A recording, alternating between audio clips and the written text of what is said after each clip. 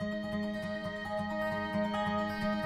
the Dietitian Values Podcast, a space for conversations that go beyond lip speak, challenge the status quo, and hopefully create a space where we can learn and unlearn in connection and community.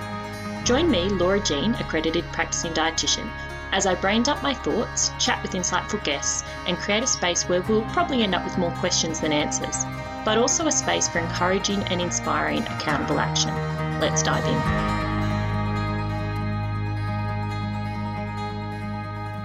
Hello, and welcome to this week's episode of the Dietitian Values Podcast. Today, I want to talk to you about sprinkling seeds and hope. What am I talking about? Well, you know that I love a little garden chat or a garden analogy.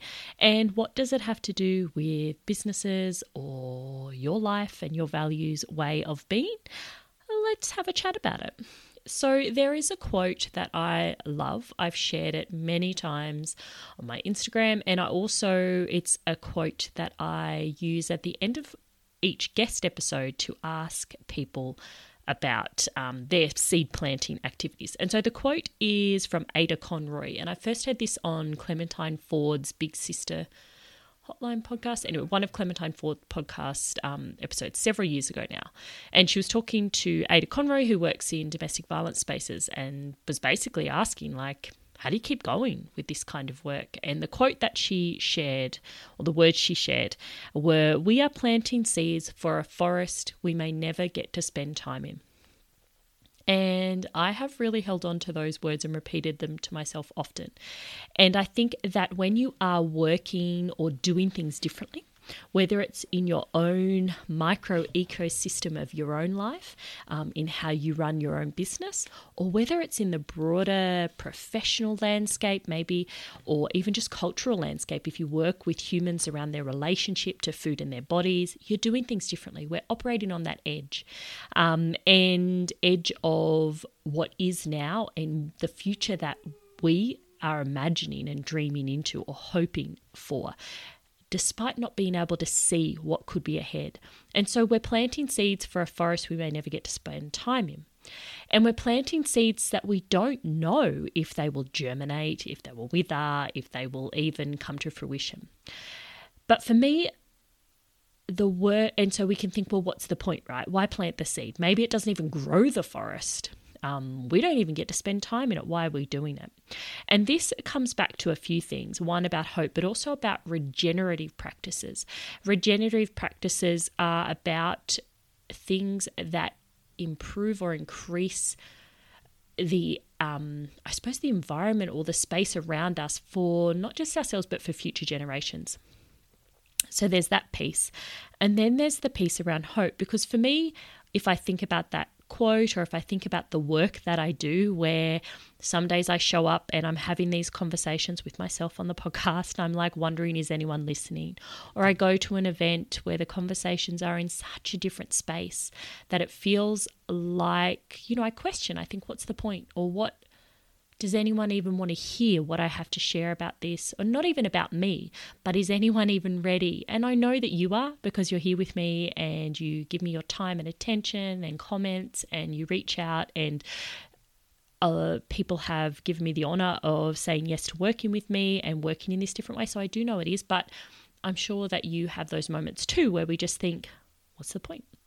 And I come back to that quote often. And for me, the worst case scenario thinking, or what's the worst that can happen, is not that I sprinkle seeds and they don't grow. Because as a gardener, and if you do any gardening, often you might sprinkle seeds or plant plants and they don't grow. Bugs eat them. The weather goes bad. You forget to water them, whatever it might be. And they don't yield a harvest. They don't turn into a forest or a garden or a prolific, harvest of some sort of fruit or vegetable. But the worst case scenario is not that for me, but it's if I didn't actually plant the seeds, if I didn't have hope that it would, have hope that that little plant would someday become a big plant, or that that tiny seed would become the whole root system, would develop a whole root system for a garden or a forest, these seeds, if you think of it that way. And I like, I suppose, the concept of hope that Rebecca Solnit, who's an author, talks about in one of her works, and talks about hope and makes what's called like a radical case for hope as a commitment to act in a world whose future remains uncertain and unknowable. And that's kind of, I feel like, really encapsulates this sort of space of throwing these seeds out here and not knowing what's going to happen. But for me, the worst case scenario, or what's the worst that could happen, is that I would lose hope in my commitment to act into my values for a world that I want to be part of, for a future that I want to see, whether it happens or not. And so I wanted to share this with you as maybe a little bit of motivational kind of speak, or maybe just as a reminder that we are all in this together. We have this really shared common human experience of wanting things to be different, wanting to work towards change, and also questioning, like, what am I up to? Like, is it worth it, kind of thing? And we can think about that whole idea of, sprinkling the seeds and planting seeds and approaching people and hearing no's and reaching out to people and saying, hey, I've got this idea, and people saying, oh, we've actually already heard that idea, even though deep down they haven't heard your idea, your take on it, but people aren't ready for it, or people are assuming that they know what you're talking about. And I've had conversations like this with so many amazing dietitians who are trying to do things differently in our field, in our profession, across the world. And there's this, sometimes you get that dispirited, right? Like, am I making a difference, or am I doing anything? And this comes back to the whole, I suppose, idea too of like outcome over process, because we sometimes, and I think this is a cultural value of looking at that outcome and output, right? Productivity as the kind of goal, so that the kind of like the reason we take action is to get an outcome. And this kind of, if I think about this as sprinkling the seeds or planting all the seeds, is that it's a redirection of our efforts back to where we actually have agency and where we have impact, which is the process. And so we might scatter the seeds, and some might land on some concrete. Some might get eaten by a bird. Some might, start to grow a plant, a root system, and then wither. And we could see that as a failure, or we can see that as the outcome being outside of our control and outside of our, really what we're focusing on, and keeping that focus on the process. And it's in the process that we act into our values. The outcomes, while they may support a world that supports us to act more easily into our values, it's our processes, it's the actions we take that actually are the part of the acting into our values, or acting into your values within your life, within your business. So a few caveats around that. Ideally, we wouldn't want to sprinkle the seeds on cement, right? But what if we did? And like, have you ever seen a weed plant growing in a crack? As a gardener, I always find it so hilarious in some ways. Like we coddle plants, we try and grow these things, and then you'll see weeds growing in cracks on the sidewalk, wild fruit trees growing on the edge of, the road, the highway, when the fruit tree in my orchard needs all this care and coddling. There's, I suppose, these signs from nature that, we might not try and plant things in the harshest conditions. And yet when we do, when plants themselves, or nature, or ideas, or our work can flourish and grow in so many different spaces. And so, yes, we wouldn't necessarily purposely. And so like an example might be, if you work in the area of the non-diet space or weight inclusive space, you might not go to a Weight Watchers meeting. Do Weight Watchers still have those meetings and talk about that approach, right? It could be like popping your plant on the middle of a cement path, popping your little seed there. It's probably unlikely to sprout, right? And yet there can be those times where we do sprinkle the seeds and we spread them far and wide, and we hope that maybe it might find that little crack in the sidewalk, crack in the concrete. And of course, to caveat, minding our capacity and energy and resources, that we're not wearing ourselves out sprinkling all these seeds everywhere, right? And further to that idea, where we want to cultivate ecosystems of care and support, so that we are nourished and supported and reminded of this hope for a commitment to act into a world whose future remains uncertain and unknowable, to remind us, to bring us back to that, to allow us to ground. And so that can be an ecosystem of care, can be around just having that very strong foundation of your own values within your business. And that's the whole point of my program Radical, which all comes back down to the whole idea of a seed and the root system. And also it can be around ecosystems, so creating spaces or finding spaces, connections to other humans either doing similar work, or that just remind you when you talk to that human or humans, you just remember what you're up to. And that's why Jess over at Empowering Dietitians and Celestina and I hold the Conversation Corner, which is a free monthly space. I'll just do a little plug for that, and I'm going to pop the link to that in the show notes. Free monthly space for dietitian entrepreneurs to come together and to be held and hold others and have this little ecosystem of care where we can connect around doing things differently. So that's just a little plug for that. But cultivating those within your own life, maybe it's within in-person spaces or around you, so that when you are sprinkling seeds, one, you're cultivating, spaces within your business where you're marketing and sharing things through your values, so that the humans that are coming into your ecosystem and your community are there and they're interested in the seeds you're planting. But also those spaces to rejuvenate and resource you around this work and where you're going. So that's a plug for, taking care of yourself and creating, building the soil of the ecosystem of what you're in. So like in a garden, we build the soil, we feed the soil, we make sure that it's there and it's ready to take the seed when it comes. And so that's a big part of business as a values-driven business, as a business in a space where you're doing things differently, is to cultivate the soil. And that's what I believe our marketing can do, is really cultivate that soil and create a space for these seeds that we're planting to flourish in. And the other piece I want to speak to is around this whole idea of, quote unquote, failure. Each seed will have an impact. So each time you share something, there will be an impact. And maybe, if we think of in the garden, weed seeds will come off a plant, and they say things like 1 year's weeds, 7 years seeds. 1 weed seed, 1 year's seeds, 7 years weeds, or something like that. Anyway, I can't remember the thing. Basically what it means is that the weed seeds can basically lay dormant in the soil for like 7 years. And so similarly, you're sprinkling seeds out, and you might be sprinkling seeds to people who maybe take time for that seed to germinate. The root system's growing. If you know anything about bamboo takes 3 to 5 years for the first shoot to actually emerge from the ground. The whole time it's building this strong root system. And so the information we share and us showing up consistently in our values is having an impact, whether it's apparent straight away or it's a slow burn, or it sits dormant until maybe somebody has another experience, or until they hear you say it for the 20th time and all of a sudden it clicks and that seed starts to germinate. Seeds that go into the ground might feed wildlife, right? So it's a whole different thing. We don't know what the outcome will be, but each seed will have an impact. It starts to build a root system and starts feeding the mycorrhizal network, which is basically the fungi and the bacteria and all of the microbials kind of thing, and the mycelium, like all the stuff going on in the soil, which we kind of are learning more about. And it might feed that, but then the plant might wither and die, right? So you don't see the plant doesn't grow, and you don't get a big harvest of something.